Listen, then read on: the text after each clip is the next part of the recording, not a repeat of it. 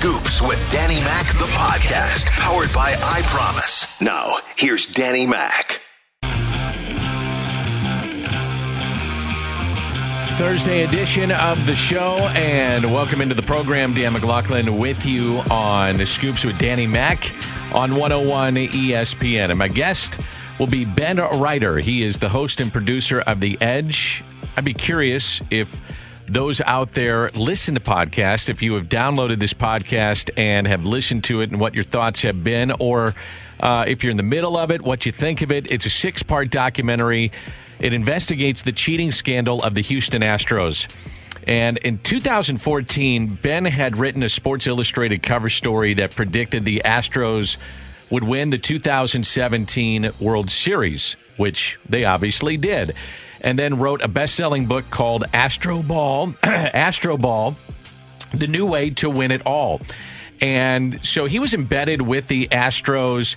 He got complete access. He was tight with Jeff Luhnow. They talked a lot about how they were doing business. A lot of ways it was cutthroat. The advent of how they use their look at analytics and sabermetrics, how they gutted the franchise, what they did with their top picks, how they developed players, and then all of a sudden, sign stealing. So let's kind of reset the stage. We're going to take you back to spring training, and that seems like it was 10 years ago, but it really wasn't. This is about 8 months ago. And remember what Rob Manfred had to say about the World Series trophy. The idea of, an asterisk or asking for a piece of metal back seems, sort of a futile act. People always know that there was something about the 2017 World Series that was different, and they're going to know that because whether we made every decision right or wrong, we undertook a really thorough investigation, and we had the intestinal fortitude to put out there the facts we found, even though they weren't very pretty. So right now, the fall guy has been Jeff Luhnow. It's been A.J. Hinch, but he's been hired by Detroit. And you also had Alex Cora, who's been hired back by the Boston Red Sox. And yet, the players, no repercussions. And that's where I think the rubber meets the road. A lot of people wanted to see something happen to the players. And as you listen to this, you got to wonder, why weren't the players suspended? Why didn't something happen to the players? And it's something to think about with this. Also, a part of this was the ownership at that point in time. And remember the press conference? It wasn't very good for Jim Crane. I want to say again how sorry our team is for what happened. I want to also repeat that this will never happen again on my watch. Our opinion is, that this didn't impact the game. We had a good team. We won the World Series, and we'll leave it at that. Did you say you feel like this didn't impact the game? And what do you mean by that? I didn't say it didn't impact the game. Basically, as the commissioner said in his report, he's not going to go backwards. It's hard to determine how it impacted the game, if it impacted the game, and that's where we're going to leave it. Clearly, the report states that I didn't know about it. Had I known about it, I certainly would have done something about it. I did hire Jeff. And I think Jeff did a lot of great things for the organization over the years. No, I don't think I should be held accountable. So he said it didn't do anything in terms of helping them, but then said, well, maybe it did. Not good. A lot of people were not happy about that. Super weak apology. Super weak, if you even want to call it an apology. Jeff Luhnow was on a television station about 2 weeks ago in the Houston Astros area, in the Texas area in Houston. And he's addressing this. And in this podcast, by the way, with Ben Reiter, he visited with him for about 5 or 6 hours in the summer. Did one interview, I think, in July, and did one probably in the last, I would say, 4 to 6 weeks. And then this one was a couple of weeks ago. And the simple question was, how didn't you know what was going on? So I understand that. If I were a fan and I heard about this scandal, I would assume that the GM might have known. So I get that. And let's start by me saying I wish I knew, because if I knew, this never would have gotten to where it got to. I do have a lot of evidence. It's hard to prove that you didn't know something. It's proving a negative. But the investigation interviewed dozens and dozens of people, players, video staff members, coaches, etc. None of them said that I knew. The investigation looked at emails, text messages, Slack messages, tens of thousands of messages from different people. I handed over my phone to the MLB investigators. They went through all of my messages and everything on my phone. I provided to the investigators several pieces of evidence that they used in the investigation. Unfortunately, they turned some of those back around and tried to implicate me to say that I might have known. But I was proactive in assisting them in the investigation. And then after the investigation was over and I was fired, I got access to about 22,000 text messages that were from personnel in the video room. And it was clear from those messages that they were communicating back and forth about the rule violations. They were aware of the Red Sox and Yankees rule violations. They were aware it was wrong. And they also were using text messages to cheat on the job. They were communicating signs, and this was to coaches, this was to people in the video room. It's all there in black and white, and it's what's also clear from it is who's not involved. I'm not implicated. I'm not in any of those text messages. In fact, there's a few text messages where they say, "Don't tell Jeff." So it's pretty clear that I wasn't involved from that. But it's also clear who was involved and how often it happened and the extent to which it happened. And now he has a lawsuit. He's trying to recoup about $22 million. So the players essentially are off the hook. Luno is on the outside looking in. A.J. Hinch is back, served his suspension. Alex Cora is back, apologized, served his suspension. Carlos Beltran, prominently mentioned in this podcast, was in lack of a better term, kind of a ringleader with this. And remember, he was hired by the Mets and then fired and really has not addressed this at all. So he is on the outside. Ben Reiter coming up, and I think you're going to find this as a fascinating visit with him. More of what you want to hear. Scoops with Danny Mac in podcast form on 101 ESPN.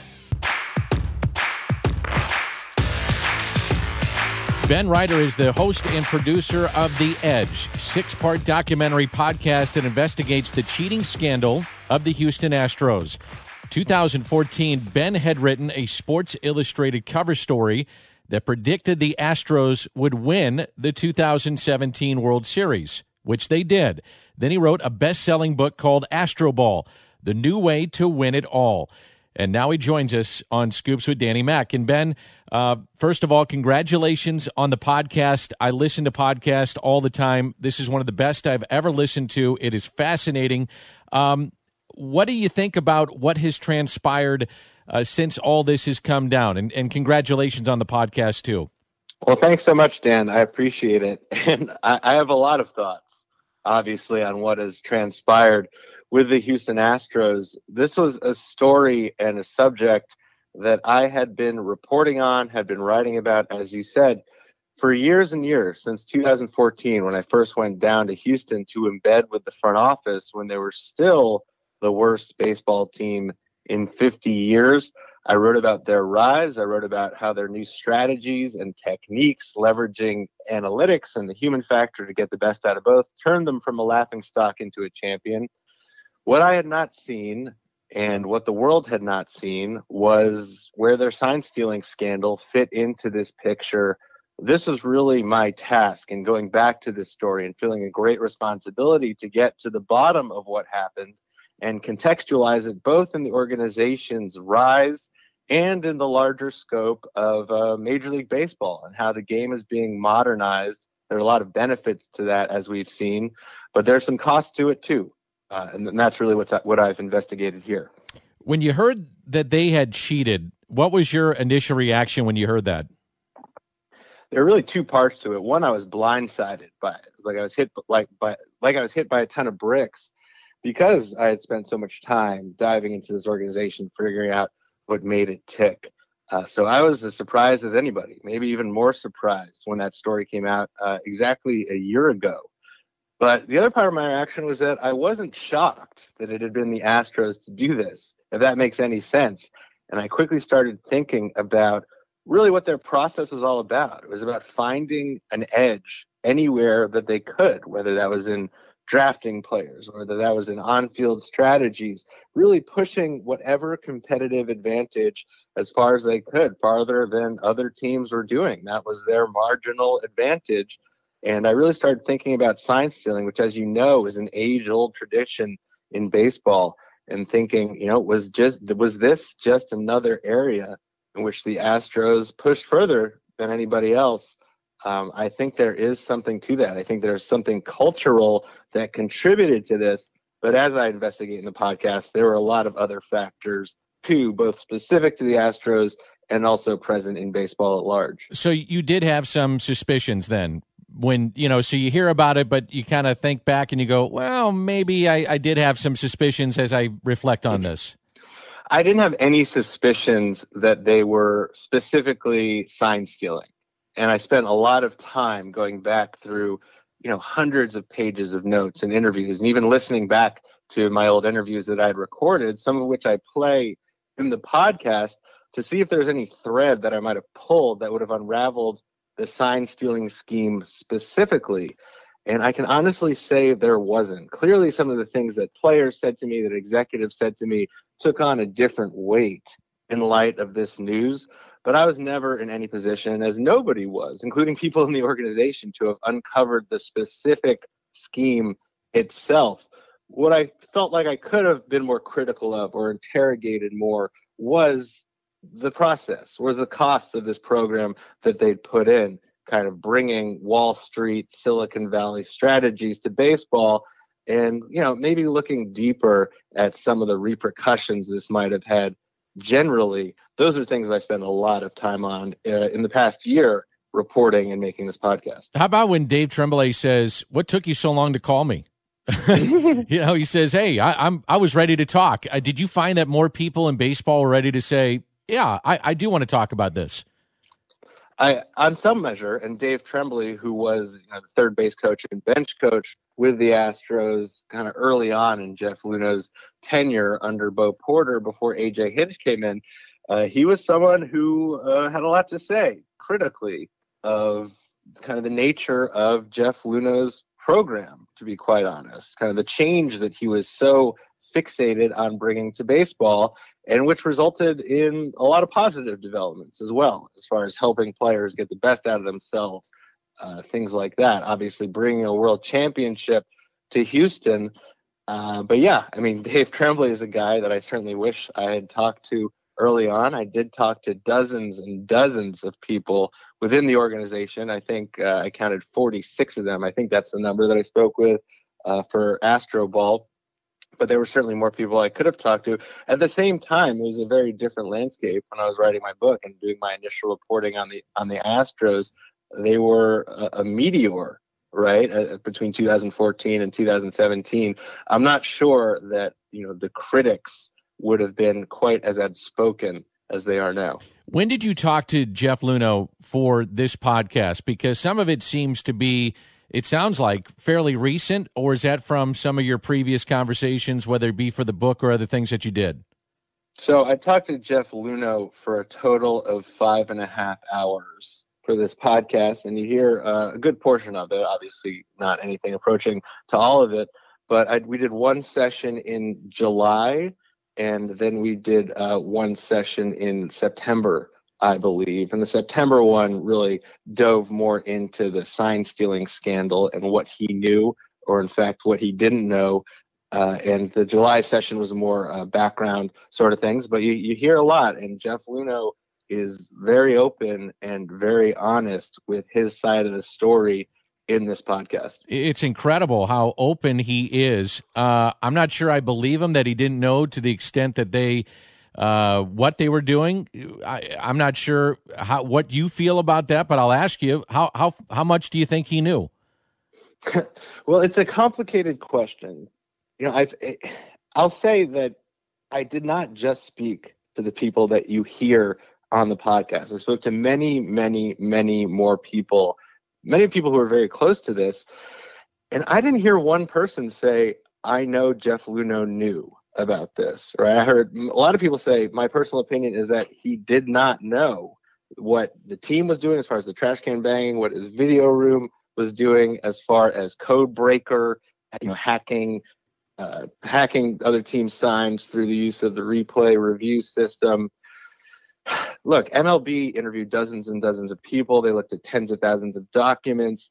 They couldn't conclude definitively that Jeff Luhnow knew about this either.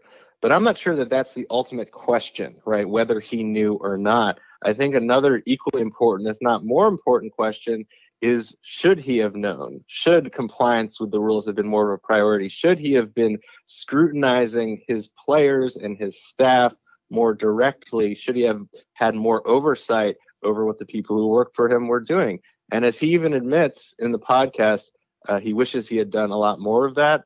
And I think that that is certainly the responsibility of a general manager, no matter how many people he's overseeing, no matter how busy he is. So this is not to absolve him of responsibility. In fact, I think that he bears a lot of responsibility. He's certainly taken that as far as his punishment and his reputation. But it does suggest to me that there's more blame to go around for this. If you're really looking for a full understanding of how it happened, than to just pin it on Jeff Luhnow and move on. Ben Reiter is the host and producer of The Edge. Again, a 6-part documentary podcast investigates the cheating scandal of the Houston Astros. It is fascinating. As you tried to approach players, current Astro players, were any of them receptive to at least talking on or off the record for this? I did not, as I said in the series, I was not able to get a single Astros player on tape, unfortunately. I did dive pretty deeply in episode 3 into old interviews I did with Carlos Beltran. I love that. Yes. And reporting around Carlos Beltran and the incredible influence he had in that clubhouse. And most people will say, Carlos Beltran is a great leader. He's a man of integrity in most respects. He helped the younger players prosper and help that team win. Maybe they wouldn't have won the World Series without him, even if you set aside the sign-stealing piece, which is a major piece of it. But look, he had this influence over a young clubhouse, and there's no question that he was one of the ringleaders of this sign-stealing scheme. He's a complicated character. Now, for the rest of the current players, I tried. I reached out to many of them, many of whom I'd spent time with before. Some of them said they couldn't talk. Some of them wouldn't get back to me. Is that because they were officially banned from commenting on this? I think that's a possibility. Is it because they don't see much personal upside in it? I think that's a possibility too. We've seen some players been outspoken here and there, Carlos Correa being the leading example. But I think there are many pressures that are preventing players from the Astros from providing a full accounting from their perspective of why they did what they did. Now, I happen to think that in the podcast, I present a pretty full perspective on that anyway, without their participation. But I'd love for someday for somebody to come out and lay it all out on the table in an honest way. I think that's still coming. I think it was really fascinating, too, Chase Utley, his perspective being a member of the Dodgers, and you got him to talk about sitting in the video room for hours trying to break down what the Astros were doing. Because, as he mentioned, the rumors were swirling, and, people kind of had an idea that something fishy was going on, but they weren't sure what it was. And I guess, and you can explain to our audience, Ben, they knew something was there, but he couldn't quite pin it down. Is that fair to say? That's fair. And, Chase Utley is kind of the Carlos Beltran of the 2017 Dodgers, former 5-tool superstar who was the veteran leader of the team, wasn't playing that much, but everybody listened to him, and he had that influence.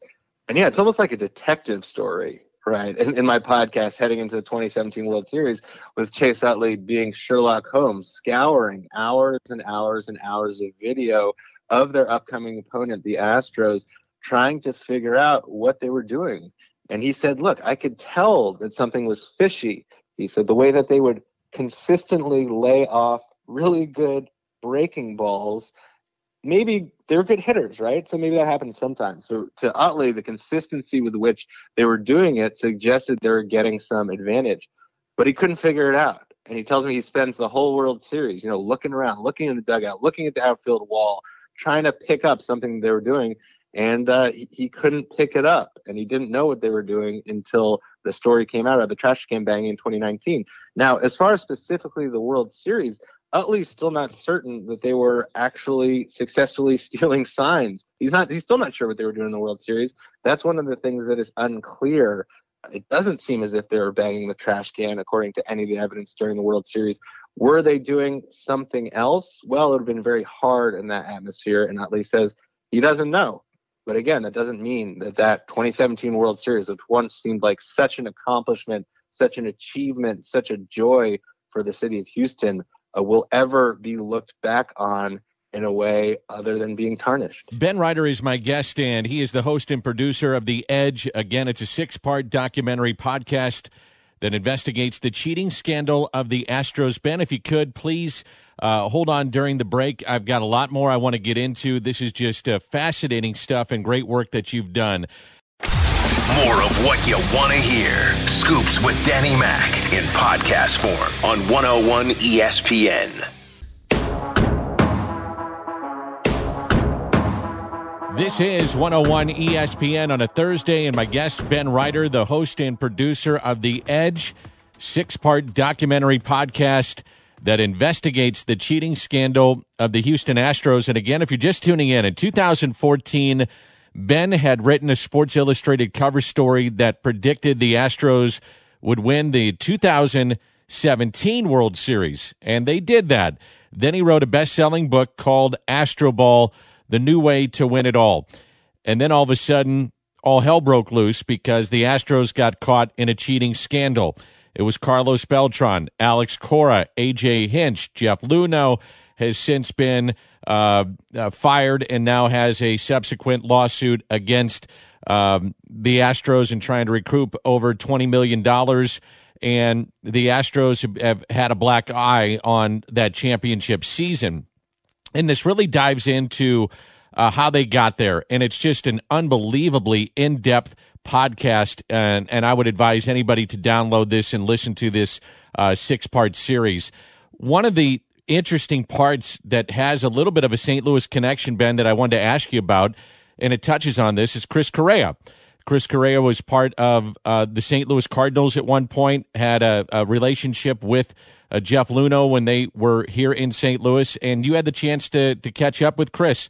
What was that like, just catching up with Chris? Well, I didn't speak to Correa for this podcast. I believe I was the only journalist to have visited him in prison. When he was in prison in Maryland, I visited him in 2018 and sat down with him for about 3 hours. And I wrote a story for Sports Illustrated that you can find online about how Chris Correa made this mistake and slid down the slippery slope that took him from the Cardinals front office to federal prison.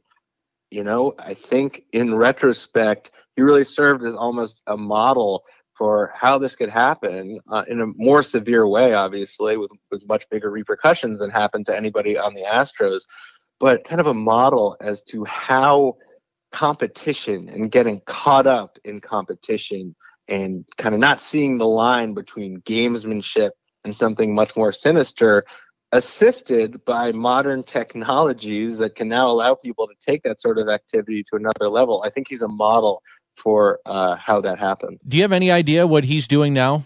I do on some level. I know that he is out of prison. I believe he's still on supervised release, and I think he's trying to get his life back together. Yeah. Far away from baseball, that's for sure. Yeah, I would imagine. I thought the really interesting part of this was when you went back and talked about the history of sign stealing in baseball, which has been around forever. It's part of the game. But talking about Bob Feller coming back from his service for our country and using what would be the equivalent of like a telescope to try to steal signs. And then Bobby Thompson's shot heard around the world may have been caught on by him knowing signs. I mean, it's been around forever. It's just the Astros took it to this technologically advanced stage that's incredible now in 2020, but then 2017. But it's been around forever, and you were able to kind of capture that in this podcast. That's right. I mean, the first recorded incident of sign stealing, was in 1876, in the very first year of the National League, when a team had a box attached to a telegraph pole and somebody next to the field, and somebody was up in that box with binoculars hacking the other team's signs. What I wanted to do in that section, which was besides being a very entertaining section to me, was to establish that this has been a long tradition in the game. And for most of the game's history, it was a matter of ethics. It wasn't really even a matter of rule breaking. Now, MLB did ban the use of technology to steal signs, technology or devices, in the year 2000. So this was against the rules, but still no individual had ever been punished for using technology to steal signs until the Houston Astros, right? Like it had been going on for so long, but in practice, it was really a matter of ethics, not rules. Again, this is not to absolve the Astros of what they did. It's kind of to show how they took what had been an age-old, almost valued tradition in baseball and used technology to weaponize it to a degree that nobody ever had before. You know, you were talking about Correa earlier and just the sinister aspect of things, and you really got into the podcast about the Osuna deal to get the closer that had the checkered past and to bring him on board, and how inside even the Astros organization in their front office, there was, some that wanted to make that move, others did not. And that's kind of, I think, the interesting part of the podcast, where, not to say that it got to be divisive, maybe it did, but just explain that a little bit and how that kind of opened up maybe some of the wounds of what happened with in this podcast and what happened with the sign stealing. Sure. Well, my book Astroball came out in July of 2018. And 3 weeks later, the Astros made this really controversial, divisive move when they traded for Roberto Osuna, great closer, 23 years old, the youngest pitcher ever to reach 100 saves. But they traded for him while he was in the middle of serving a 75-game domestic violence suspension, while court proceedings were ongoing in Canada, because he was a member of the Toronto Blue Jays at the time. And even as I was kind of promoting my book, this was the moment where I stopped and I said, man, this surprises even me. How far will this organization go in its pursuit of winning, in its pursuit of an edge? And I think that there's a direct line that you can draw between that move and then the incident in the clubhouse during the World Series last fall, where the assistant general manager kind of yelled at a female reporter about the acquisition of Roberto Osuna, saying he's so glad they did it, kind of yelled at her in the middle of the clubhouse, which created its own mini scandal that threatened to overshadow the World Series in part and turned a lot of the world against the Astros organization. And then what came out a couple weeks later with the sign stealing and the reaction against that. There's really a through line here of an organization that's really willing, or for whatever reason, tests ethical boundaries and upsets a lot of people in the process. There's no doubt. What did you think of Alex Cora getting back in the game, and what do you think of A.J. Hinch being back in the game? I'm not surprised at all. First of all, I will say that unlike Jeff Luhnow, we know that these guys knew about it, right? Alex Cora was one of the ringleaders of both the video room scheme and the trash can banging scheme. He was involved in both of them. A.J. Hinch has admitted many times that he knew about it. He feels like he should have stopped it. He kind of made some efforts to do it a little bit. He destroyed the video monitors they're using a couple times, and they didn't go much further than that. But yeah, they're back, and I think there are a couple reasons for it. First of all, they did pay a significant penalty, right? Being suspended, being fired, losing a year in majors, that's a pretty significant penalty. So I think they did their time. But at the end of the day, I think they're viewed as, good baseball men. They obviously have a winning track record. They were players themselves. They're well-liked around the game. My personal opinion and what I've heard is that Jeff Luhnow, who never quite shed his outsider status, even though he's been in the game for 16 years now, starting in St. Louis, I think he'll have a much harder time being brought back into the fold. On some level, I'd be surprised if it ever happens. Yeah, and with $22 million lawsuit, I would assume that that's not going to help either. Would you agree? No, certainly. If you sue a Major League Baseball team for $22 million, and he's suing them because he was fired for cause, even though you can plausibly argue that he didn't know about what his team was doing, the owner of the team, Jim Crane, fired him for cause, which includes kind of tearing up the contract that was due to pay him $22 million over the next several years. So that's why he's suing.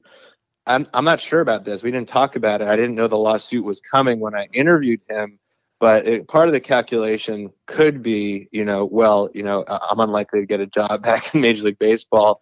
So I think that this potential financial gain, or at least the financial aspect of what was taken away from him, certainly plays a role in that calculation. What has been the reaction in and out of baseball to your podcast, from players to owners, front office people, writers, all those fans? What's been the reaction to this? I'll tell you, I knew that I was kicking the hornet's nest with this one, Dan, right? And my only goal was to tell the truth, was not to be pro-Astros, not to be anti-Astros, not to be pro-MLB, not to be anything, just down the middle truth. I expected there to be a lot of blowback because obviously fans are passionate about their teams, but there really hasn't been. I've been heartened by that people find it to be a very fair telling, including a lot of news, a lot of things they didn't know, of this really historic moment in baseball and this historic scandal. What I really wanted to do is shine sunlight on a lot of things that remained in the darkness, I felt, even, a year after this story initially broke. And it's good to know that, those efforts can still be rewarded in our world. And finally, do you think this goes away when fans are back in the stands and Altuve, Correa, Bregman get in the box? Do you think fans forget? I don't. I saw it in spring training. I was doing the games. They were getting booed. People were smashing the back of the seats during spring training games. I don't think it goes away. What do you think? I don't think so either. A lot of people were saying, they got a break, right? Like if there's any group of people in the world who could find some silver lining whatsoever in this horrible pandemic year, it's the Houston Astros, because they did not have to face the music as far as opposing fans. I think they're only delaying it, right? I think these guys have become the villains of baseball. And as Dave Tremblay says in my podcast, these guys are going to have to live with this for the rest of their lives. And I think they will in some respect. I don't think anybody's ever going to look back at what was once such a great team and such an inspiring story of an underdog kind of coming out on top. Nobody's ever going to look back at this story the same way. And no matter what they do for the rest of their careers, this is always going to be with these guys. It is absolutely awesome. Just fascinating. Ben Reiter, my guest, the host and producer of The Edge. I would advise and recommend everybody to get it, download it, listen to it. 6-part documentary podcast that investigates the cheating scandal of the Houston Astros. Ben, thank you so much for your time. Congratulations on the podcast and wonderful work. It is really, really good. Really appreciate that, Dan. Thanks for having me on. Just a really great podcast. If you download podcast and you love baseball and you're interested in investigative reporting, do yourself a favor and download The Edge. More of what you want to hear. Scoops with Danny Mac in podcast form on 101 ESPN. No, it's obviously an uncomfortable day for myself and the organization. A difficult decision was made last night to relieve Mike Yeo of his head coaching duties. You never make these decisions in a vacuum or quickly, and it was just something that I felt and shared with ownership that it was time to make a change to see what we can accomplish for this season. We got to move forward here, and we got to get better, and that's the plan. So we got ideas. We're working on it right now. So you can bring out the Zamboni. Jordan Binnington, in his first career NHL start, shuts out the Philadelphia Flyers 3-0. We got to definitely got to instill some confidence back in this hockey team. O'Reilly shoots, he scores! Bring out the Zamboni! It's a franchise record, 11 consecutive wins. Ryan O'Reilly wins the game in overtime for the Blues. It's a good hockey team. We got good players, and we got to get moving in the right direction. Get up, St. Louis. Get on your feet. Raise them high. 5 seconds to go, and the time winds down. They did it. It's over. The game is over. The series is over. The wait is over. And the St. Louis Blues are the Stanley Cup champions. Giants for the first time in franchise history. So why would we be playing that now? 2 years ago today, following a 2-0 loss to the last-place Kings, Craig Berube named the interim coach of the St. Louis Blues, 71-42-19, since taking over Alex Ferrario, who's in on the crossover. Alex, Ribs, and BK coming up next, and let's just say it was the right move. It was the right move. You know what's funny, Dan? When you go back and listen to those highlights, Binnington picks up the shutout. I didn't believe that the Blues were going to be any good. Still thought it was going to be a first overall pick for them. 11 straight. I believed they were good, but I didn't think they were going to be a postseason team. It didn't take me until, they beat the Dallas Stars. I'm like, holy, you know what? This team could actually win the Stanley Cup. But I remember the night that they fired Yo because Joey and I had just wrapped up postgame. Like, we did postgame until about 11 o'clock because, you just lost to the Kings, right? Like the worst team. We wrapped up post-game, probably did it for about an hour and a half. We're walking down the steps of Enterprise going to the parking lot. Midway down the steps, we get the alert on our phone, like Mike Yeo relieved of his duties. And we're like, what the hell? So we ran back upstairs because we were like, do we need to do anything? It was a crazy night. But, from that press conference on, it was the best decision that the Blues have ever made. What was the difference with him? Confidence. I remember that press conference, Dan. And we all know Craig Berube. He's a man of very little words. But what he says resonates. And I specifically remember, we just heard it there, him saying, we got to instill confidence in this team. And between Berube, Van Ryn, Ott, Larry Robinson, they took a team of guys that, I don't want to say weren't confident in themselves, but couldn't put together a 60-minute hockey game to a team that knew they could beat anybody that they played in that 11-game win streak. I remember having conversations with these players saying, we don't care who the opponent is. We're confident in ourselves. That's what Berube did. Unbelievable. Oh, yeah. 2 years ago today, Craig Berube named the interim coach of the Blues, and now he has got the job permanently, and we wonder when they will pick up again. It was not a good day to be a hockey fan yesterday. Elliot Friedman came out with a story about a half hour ago. He said sometimes you need a good night's sleep to give you perspective. So with that, some thoughts on yesterday. It was not a good day. If anyone was hoping major details about the upcoming season would be settled by the weekend, that's not happening. My personal belief is that the season is to begin January 1st. Deal needs to be reached by the end of the month, hopefully sooner, but if some things have to be rushed, they'll be rushed. Wednesday's events knock things off course, and the players will need a few days to regroup.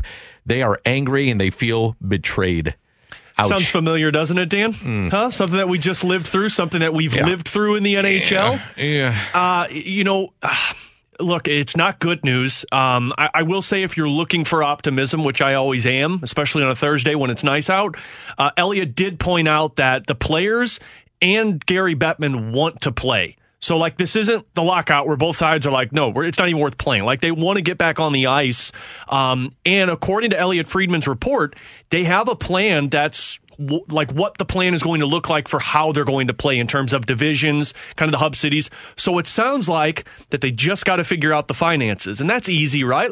Billionaires and billionaires can find out the finances pretty quick. But, sure. I was talking with Joey about it. We got our show tonight, This Week in Hockey. And Joey even said, it looks bad on paper, but this is something that they've kept internal for a really long time, and I think the players are just frustrated right now, which is why we're starting to hear about it.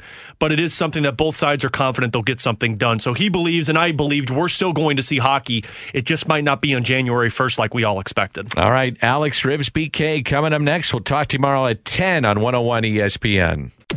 You've been listening to Scoops with Danny Mac, the podcast powered by I Promise.